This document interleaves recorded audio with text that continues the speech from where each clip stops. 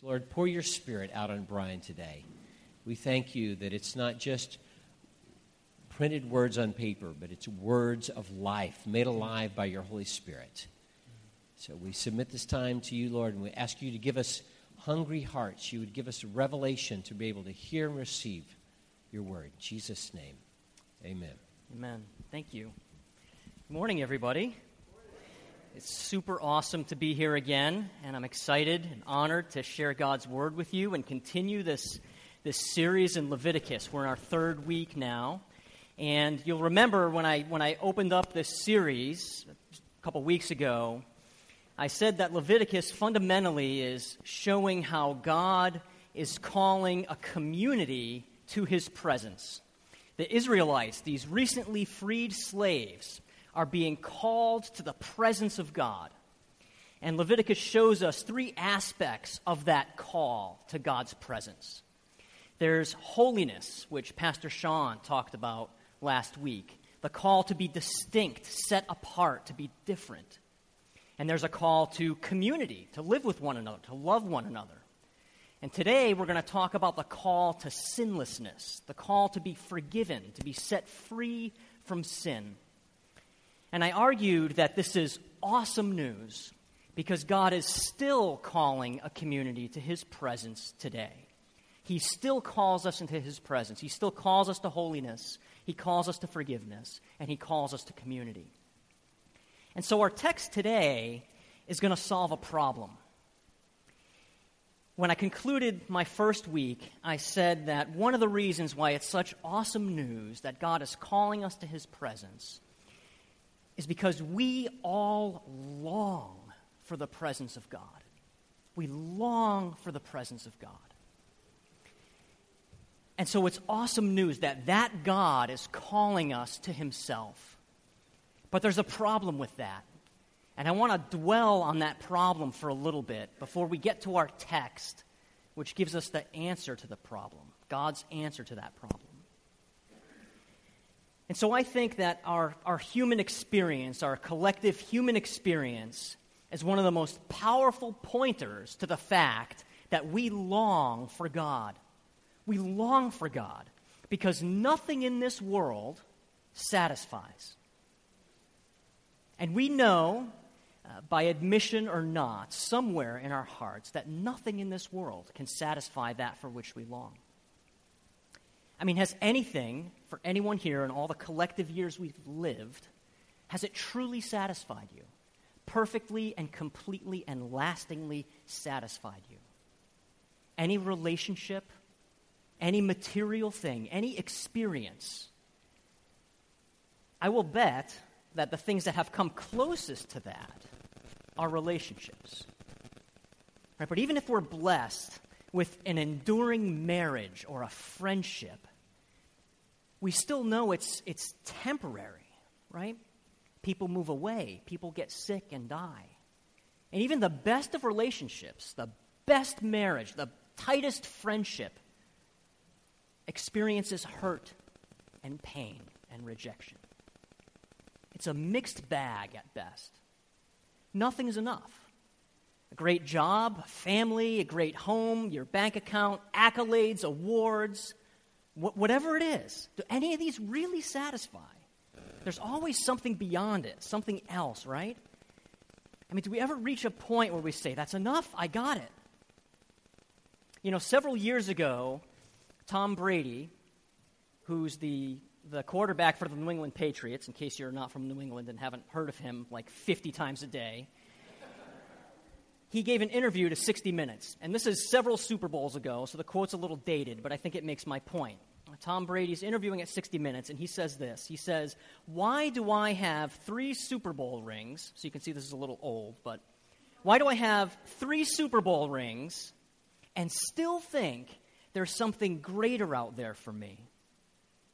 I mean, maybe a lot of people would say, hey, man, this is what it is. I reached my goal, my dream, my life.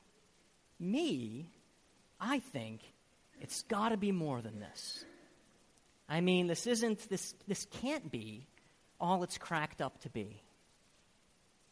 Now, whether you're a fan or not, one could argue that Tom Brady has just about the very best that this world could offer.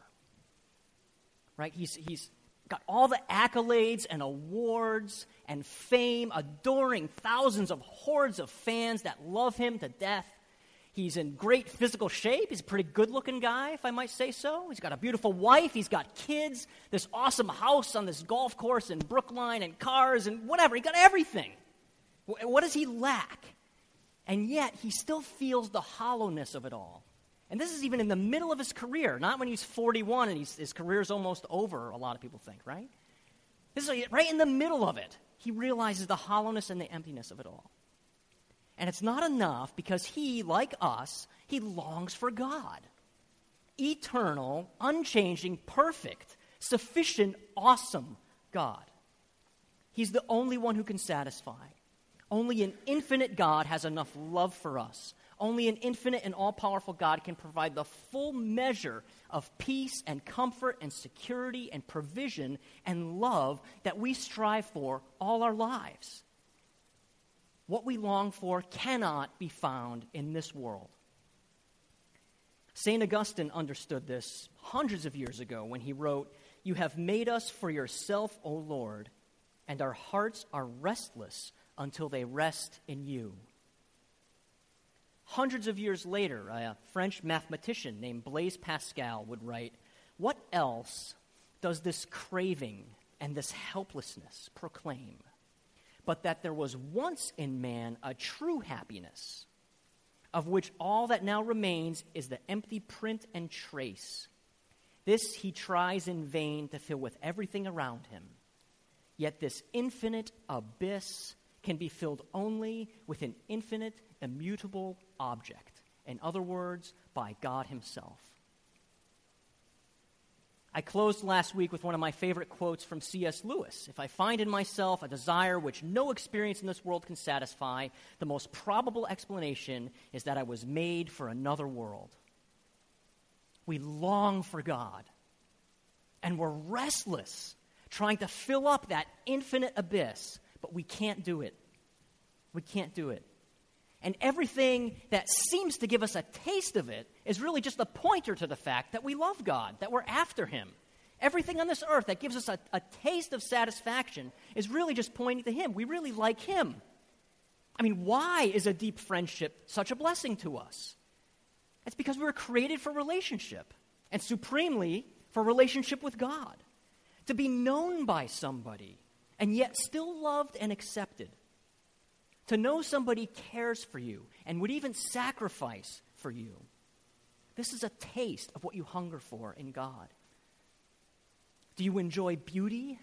Does your jaw drop at the staggering beauty of the Alps or a sunset in the summertime?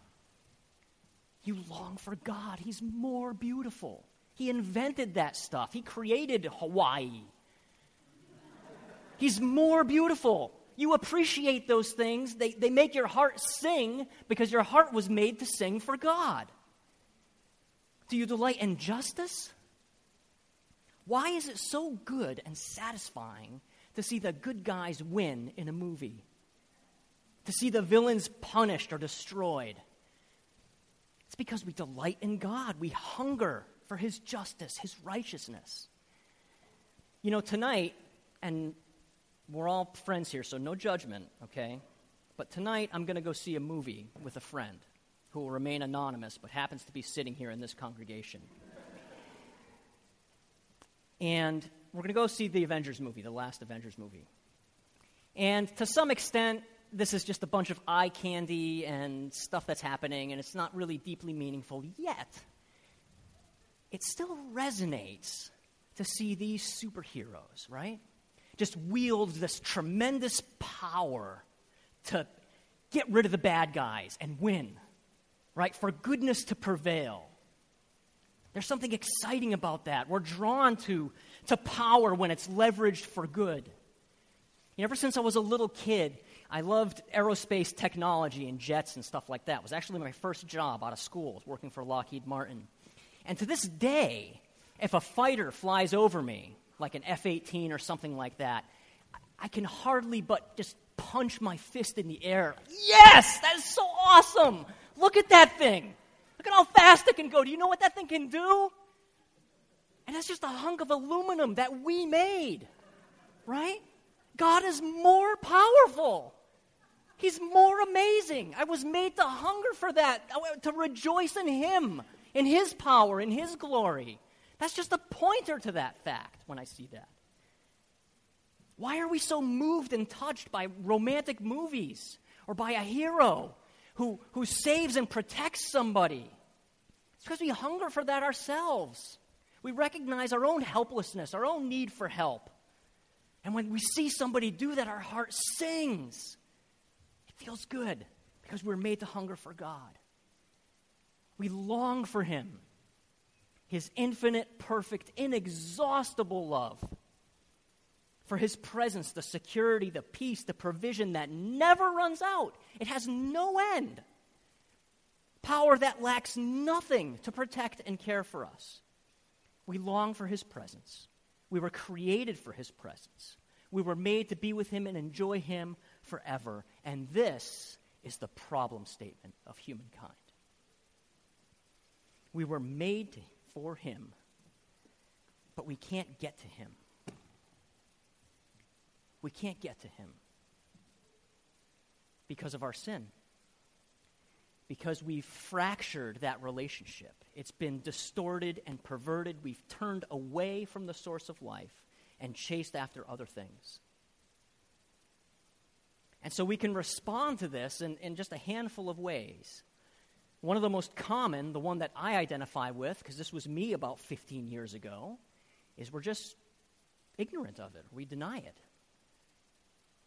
And so we just wander around through life trying to fill up our need with all these transient, fleeting things of the world.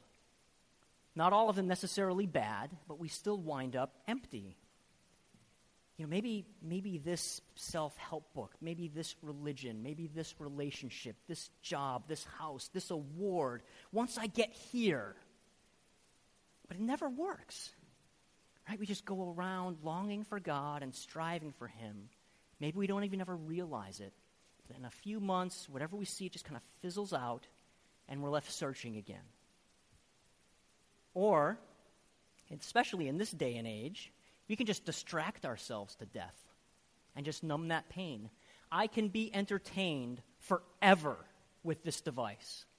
Right? Just give me a Netflix account. Right? There is enough entertainment being churned out and enough pre-existing entertainment that I can stream, so I never even have to deal with that emptiness. I can just distract myself to death forever. Give myself to any number of things, or video games, entertainment, sports, whatever it is. Not necessarily bad, but just keep it in the back of my mind. Don't think about it. Or maybe we recognize our own failings, our own sin, that we are truly guilty of moral guilt before a holy God. And so we strive to get to Him ourselves. We try to earn our way back to Him. We try to be good enough to be accepted and loved by God, to earn it, so He owes us His presence. And the standard we try to live up to is impossible.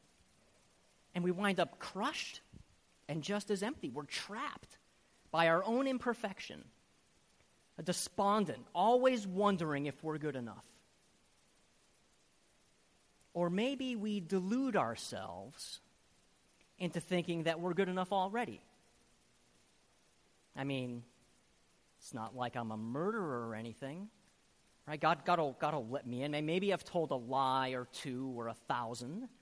I've lusted after people who weren't my spouse. I've harbored judgment against a friend. I've gossiped and put others down so I feel better about myself. I've looked the other way at human suffering for my own comfort and convenience.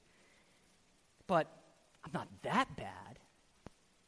Right? God rejects the murderers and you know, the dictators and rapists and pedophiles. Those are the people who are rejected by God. But me, I'm actually on balance, you know, I'm all right. But as we'll see a few minutes in our text, when we get to it, it can't work like this. And so we long for God, but we can't get to Him. We can't get Him by ourselves. It's a problem. But it's not just our problem. It's actually a problem for God. Because if he judges us as we deserve, he loses us. What then of his faithfulness? What about his love for his people? He loves his creation. He loves us. We're the apple of his eye. He made promises to his people. He promised Abraham, the father of the Israelite people, that he'd make him into a great nation and prosper them. And he promised to bless all the nations of the earth through Abraham. Is he going to renege on that promise? Is he going to be unfaithful? But if he accepts us, he loses himself. What then of God's righteousness? What about his justice? How could we possibly call him good if he didn't deal with sin and evil? God's completely good. Completely good. He can't tolerate any evil, no matter how small we might think it is. He's perfect. There's no little chink in that armor, no inconsistency within him, such that he could let something slide. He has to judge sin and evil. So how will a sinful people live with a holy God? God has called a community to his presence, but how's that going to happen? How's a sinful people going to live with a holy God? How will a good and just God love and accept a sinful people? Well, Christianity shows us how, and our text today points to how God will judge our sin without judging us. And so turn with me, please, to Leviticus in chapter 16. And we're going to read just a few snippets from this. It's kind of long, and I'll try and fill in the blanks. We're going to read Leviticus 16. That's the third book in your Bible, about midway through. We'll read 1 through 10, and then 29 through 34. So listen carefully with me to what God's word says in Leviticus 16. The Lord spoke to Moses after the death of the two sons of Aaron who died when they approached the Lord. The Lord said to Moses, "Tell your brother Aaron that he is not to come whenever he chooses into the most holy place behind the curtain in front of the atonement cover on the ark, or else he will die. For I will appear in the cloud over the atonement cover.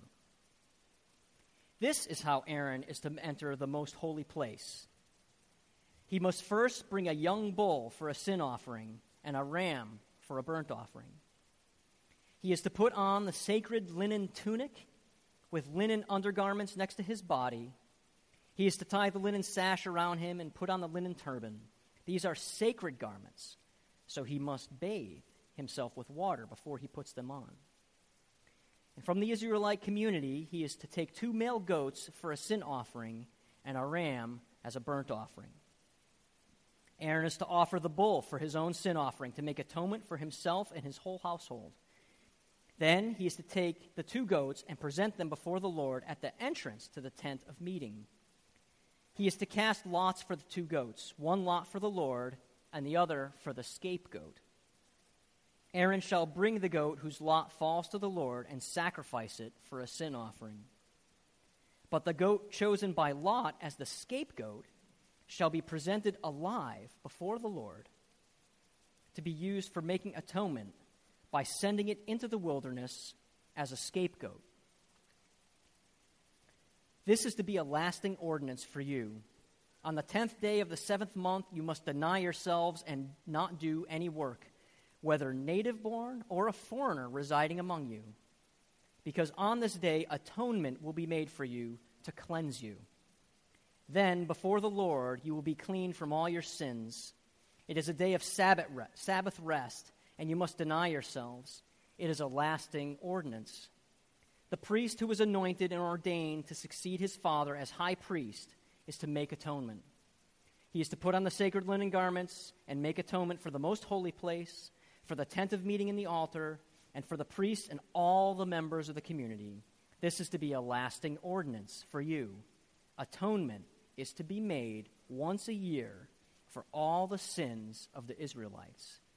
And it was done as the Lord commanded Moses. So let me try and walk you through this text a little bit.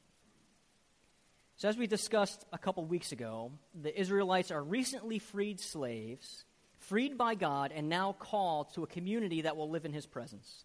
And at God's command, they've built a tent, a tabernacle, the tent of meeting, which is the focal point and constant reminder of God's presence. And within this tent was an area called the Most Holy Place.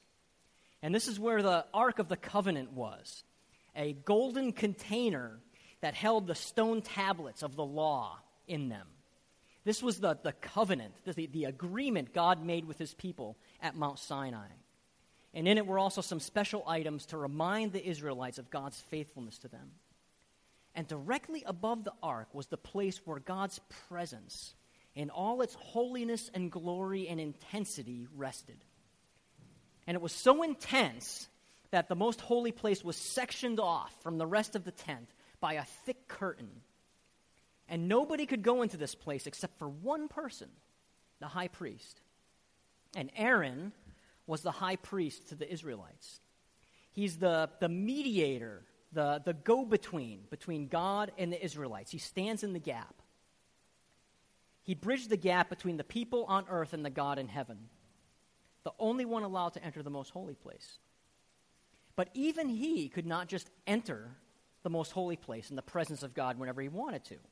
Earlier in chapter 10 of Leviticus, 2 people were killed for doing just that. And our text describes how Aaron enters that place. He must remove his priestly clothes, these elaborate clothes that he would have worn that make him look like a king. He replaces those with simple garments, a linen tunic, shorts, a belt, and turban, a little more clothes than a slave would wear. And he must sacrifice a bull for his sin and the sin of his family. And once Aaron had done this, he enters the most holy place, and he uses the blood of the bull as well as the blood of the goats to make atonement for sins. And atonement is a word, you may have heard this before, it's an invented word by a fellow named William Tyndale, who was one of the first translators of the Bible to English. And it's literally at one meant. It's the making of God and man one, atonement, at one-ment. And so this sprinkling of blood is purifying the tabernacle from all the sins and uncleanliness of the Israelites. So what's really happening? I mean, what's happening is the blood of these animals, it's covering the people's sins. The animals, the bull and the goat, are dying instead of the people. God judges the animals instead of their sin. The animals take the place of the people and die in their stead. But all this blood sprinkling that's going on in the most holy place, that wouldn't be seen by the Israelites. It happened behind this curtain. Nobody could see it. So there's another goat, which again is a made-up word by Tyndale, which is translated as scapegoat. And this goat provides a visible sign to the community. So the high priest Aaron lays his hands on the scapegoat's head, and he confesses all the sins of the people on this goat's head. So all the sins of the community symbolically rest on this goat. And then this goat is taken outside of the camp, cast away from the community, cast out of God's presence and into the wilderness. Symbolically, this shows them that sin is removed from the community. It's completely and utterly removed from the sight of God and the sight of the Israelites. The goat is bearing the guilt and punishment that's due the people. It's the Israelites who should be cast out of God's presence. But the goat is a substitute for them, a proxy for the people. God judges the goat instead of the Israelites. And so what we see here, how God solves this great problem. How can God accept and dwell among a sinful people? He judges their sin without judging them. The animals pay the price. And this temporarily satisfies God's judgment on sin. Sin is dealt with. Evil is punished. God gets his people back, and they get him. Easy, right? Well, not really. I want you to notice some very important things in this. When you consider the Day of Atonement, and the sacrificial system that you read about in Leviticus in general, all these burnt offerings and sin offerings that we read about in the first 7 chapters of Leviticus, you see very clearly that sin is costly. Now, for an agrarian society, destroying an animal was like destroying part of their livelihood. It was expensive. Imagine if once a year we all came to church and burned a big pile of money right here on the altar. How many people would actually show up that day? Like, bring your money, we're going to burn it on the altar. Right? That's exactly what's going on here. And even if you consider the practical nature of this, it's costly. Think of all the time consumed to prepare for the rituals, the logistics of slaughtering an animal, cutting up its carcass, burning it. That's this tremendous expense of time and effort. Sin is costly. And note that at the end of the chapter, the Israelites have to deny themselves on this day. They were to abstain from work. And likely denying themselves here means that they were to fast. It was a time of repenting, of considering your sins. It evinced a heart attitude that sought after God, that was sorry for sin. The whole nation, including the foreigners among them, had to do this. So the ritual with the high priest really isn't enough. The whole community participates. So this isn't cheap grace. This is prayer and fasting. It's indicative of repentant hearts, people who are sorry for their sin. It's a costly, time-consuming, messy endeavor. David gets this concept later on in 2 Samuel when he refuses to sacrifice something that he hasn't paid for. And he says that's because a sacrifice that costs nothing is no sacrifice at all. God judges their sin without judging them. And as you read through the Bible, you notice that even the scriptures acknowledge that this sacrificial system that we just described, it's imperfect. It's not good enough. Chapter 10 in the book of Hebrews reads like this. It says, the law can never, by the same sacrifices repeated endlessly year after year, make perfect those who draw near to worship. Otherwise, would they not have stopped being offered? For the worshipers would have been cleansed once and for all, and would no longer have felt guilty for their sins. It is impossible for the blood of bulls and goats to take away sins. This is right in our text today. 3 times it mentions at the end that this is a lasting ordinance. It has to happen year after year after year. Doing it once isn't enough. So the Day of Atonement takes place year after year after year. And secondly, if you think about it a little bit, how is it the case that an animal has the same worth as a person, let alone a whole community? How does a bull count as adequate payment for the high priest and his whole family? 1 bull equals several humans? 2 goats cover an entire nation? Yes, these animals have great worth to the people, but is it equivalent? Is it enough? The animal's blood covers the people just as the blood of the lamb did at Passover, but it doesn't take the sin away permanently. Because the Day of Atonement and the sacrificial system that we see in Leviticus is only a temporary solution to our problem. But more than that, it's foreshadowing.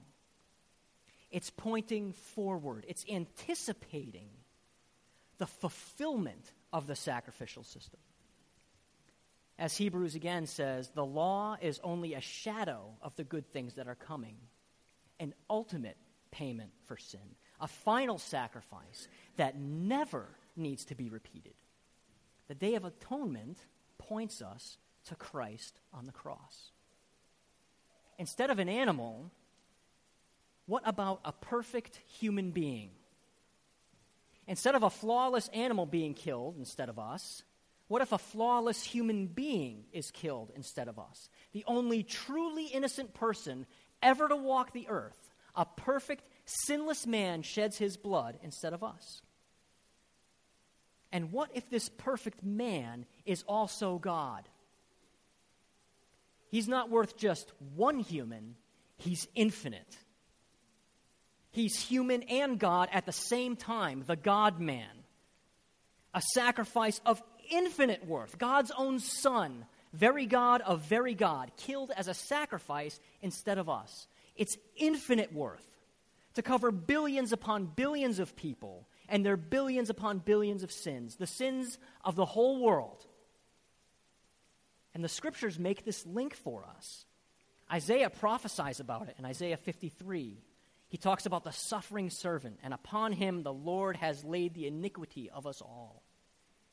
Paul says in 2 Corinthians 5, God made Jesus, him who had no sin, to be sin for us. Peter says Jesus himself bore our sins in his body on the cross in 1 Peter 2. And even more, what happens in the Gospels when Jesus dies on the cross? Matthew, Mark, and Luke all note that the curtain in the temple, the division between the most holy place of God's presence and the rest of the world, is torn in two. The very moment Jesus dies, the Gospels note this, the curtain of the temple was torn in two from top to bottom, completely. And this represents that this most holy place of God's presence is no longer inaccessible to us. Jesus' sacrifice has made a way for us to approach God directly. Jesus says this in the Gospel of John. I am the way and the truth and the life. No one comes to the Father except through me.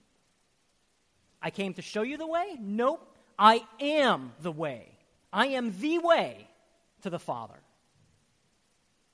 Chapter 10 of Hebrews builds on it again. It says, we now have confidence to enter the most holy place by the blood of Jesus. Hebrews 10:19. Because God has judged our sin without judging us. God still calls a community to his presence, and a sinful people can dwell with a holy God because of a sacrifice, because of Jesus Christ's death on the cross. Jesus pays for all our sins, past, present, and future, so we are right with God and we can go to him. And even better, God himself, the Holy Spirit, dwells within us because of the blood of Jesus. God has judged our sin without judging us. That is the kind of God we have. He calls a community into his presence, and he makes a way for that to happen. He's faithful and loving, but holy and righteous at the same time. He's judged our sin without judging us. We get him, and he gets us. Things are made right again, the way things were supposed to be from the beginning. And this is good news, because it's all we ever wanted. It's the final solution to our endless striving to fill up that for which we long. It's the hinge point in history. Leviticus has shown us how God calls a people to his presence and how he makes that possible. Jesus is the fulfillment and completion of this great mission, this great story that we study from the early books of Scripture to the end, the ultimate solution to our problem, the final sacrifice for our sins, so we can be right with God. We can dwell in his presence forever, perfectly, no more striving. Because God has judged our sin without judging us. He solved that problem on the cross of Christ. Have you received that? Have you received that today? Today can be your day of atonement. Being made one with God again. Having all your guilt and shame and sin wiped away forever.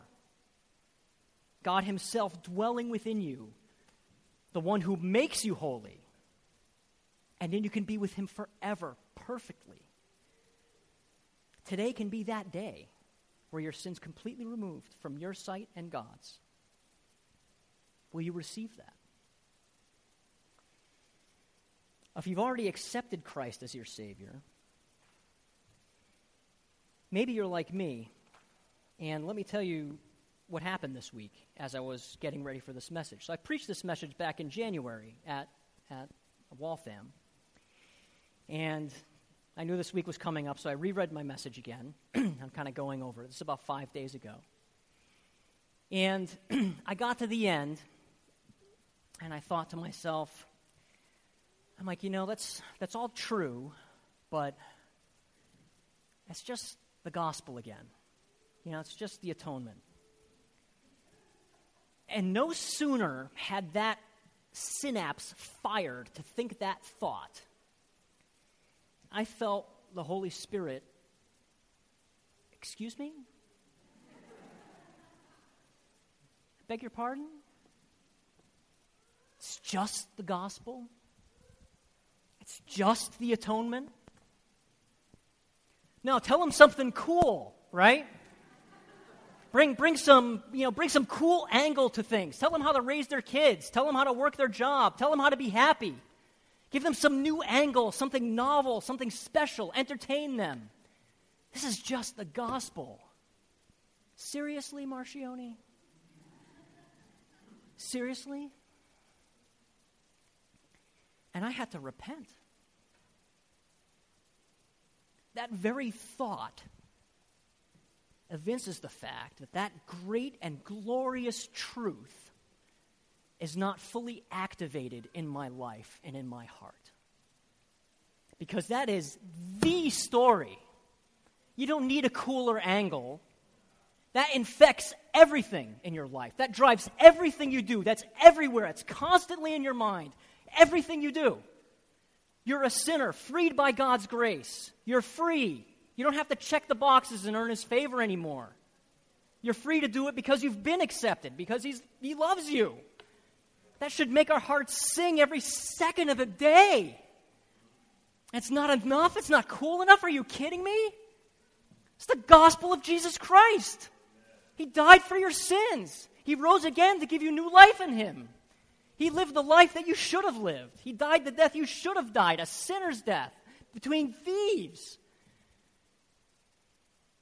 And you didn't deserve it. You didn't earn it. You can't lose it. And it's the most glorious thing, that everything you've ever wanted is yours for free. For free. For the rest of your life, you can live that way. That's not enough? That's not cool enough? Give me a break. So repent with me. Repent with me today. If you've received that already, ask God to activate that in your life, to make it real. Every day you could wake up and, oh my goodness, thank you, Lord, that I'm saved. Can you believe what would have happened? What would have happened if no one told me? What if I never understood? What if He never brought conviction to my heart and I never received that? What would have happened? How could I live my life? It's purposeless, it's meaningless, it's useless. What a waste! No, not true. I've saved you. You're mine. So receive that today. Let that be activated in your heart. It's true. It's still true. It was true thousands of years ago. It's going to be true thousands of years from now. So I'll ask the band to come up, and we can pray, and let's respond.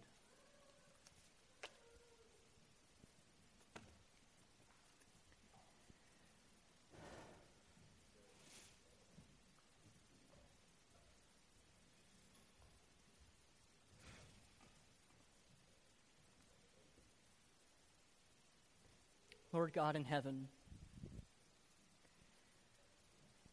forgive us, Lord, if we have ever taken Christ's sacrifice, His atoning death on the cross for our sin, for granted, or in a casual matter, as if it is not the very center and crux of your plan to save us.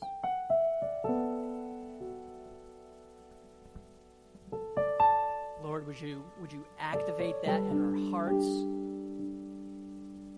Would you help us live every moment in light of that great truth? Would it drive everything we think, we say, we do? Would we tell the world about it, Lord Jesus? Help us live that out.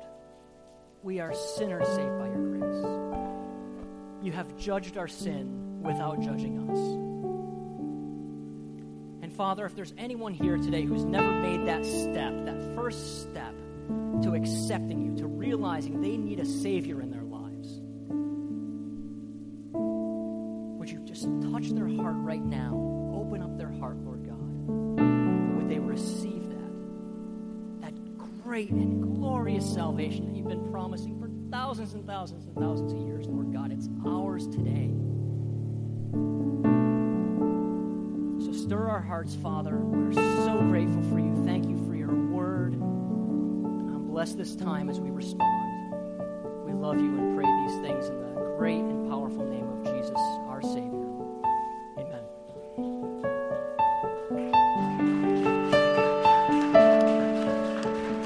Let's stand together. I want to ask elders, different people in leadership and ministry teams, if you could step forward. I'm going to read out of 1 John. This is the message we've heard from him. What you just heard was this message. And declare to you, God is light, and in him there's no darkness at all. If we claim to have fellowship with him and yet walk in the darkness, we lie and do not live out the truth. But if we walk in the light as he is in the light, we have fellowship with one another. And the blood of Jesus, his son, purifies us from all sin. So I'm going to give an invitation in 3 ways. Those of you, anyone here, doesn't have a relationship with Jesus, that wants to experience his atonement, I invite you to come down and pray with one of our friends here. They'll pray with you and lead you in that relationship. If you need to confess your sin to someone else and tap into this fresh washing of the eternal blood of Jesus, then do that. This is a time, you could do that at any point in time, of day or night. But when we're together, we experience God's presence in a fresh way. The awareness of his love is heightened. The reality of all this truth is brought to conviction in our lives in a deeper way. So as we worship, I encourage you, you can confess it to someone else. You confess it to him. You can bow here. We're going to worship the Lord and invite you to tap into the fresh life of his cleansing presence.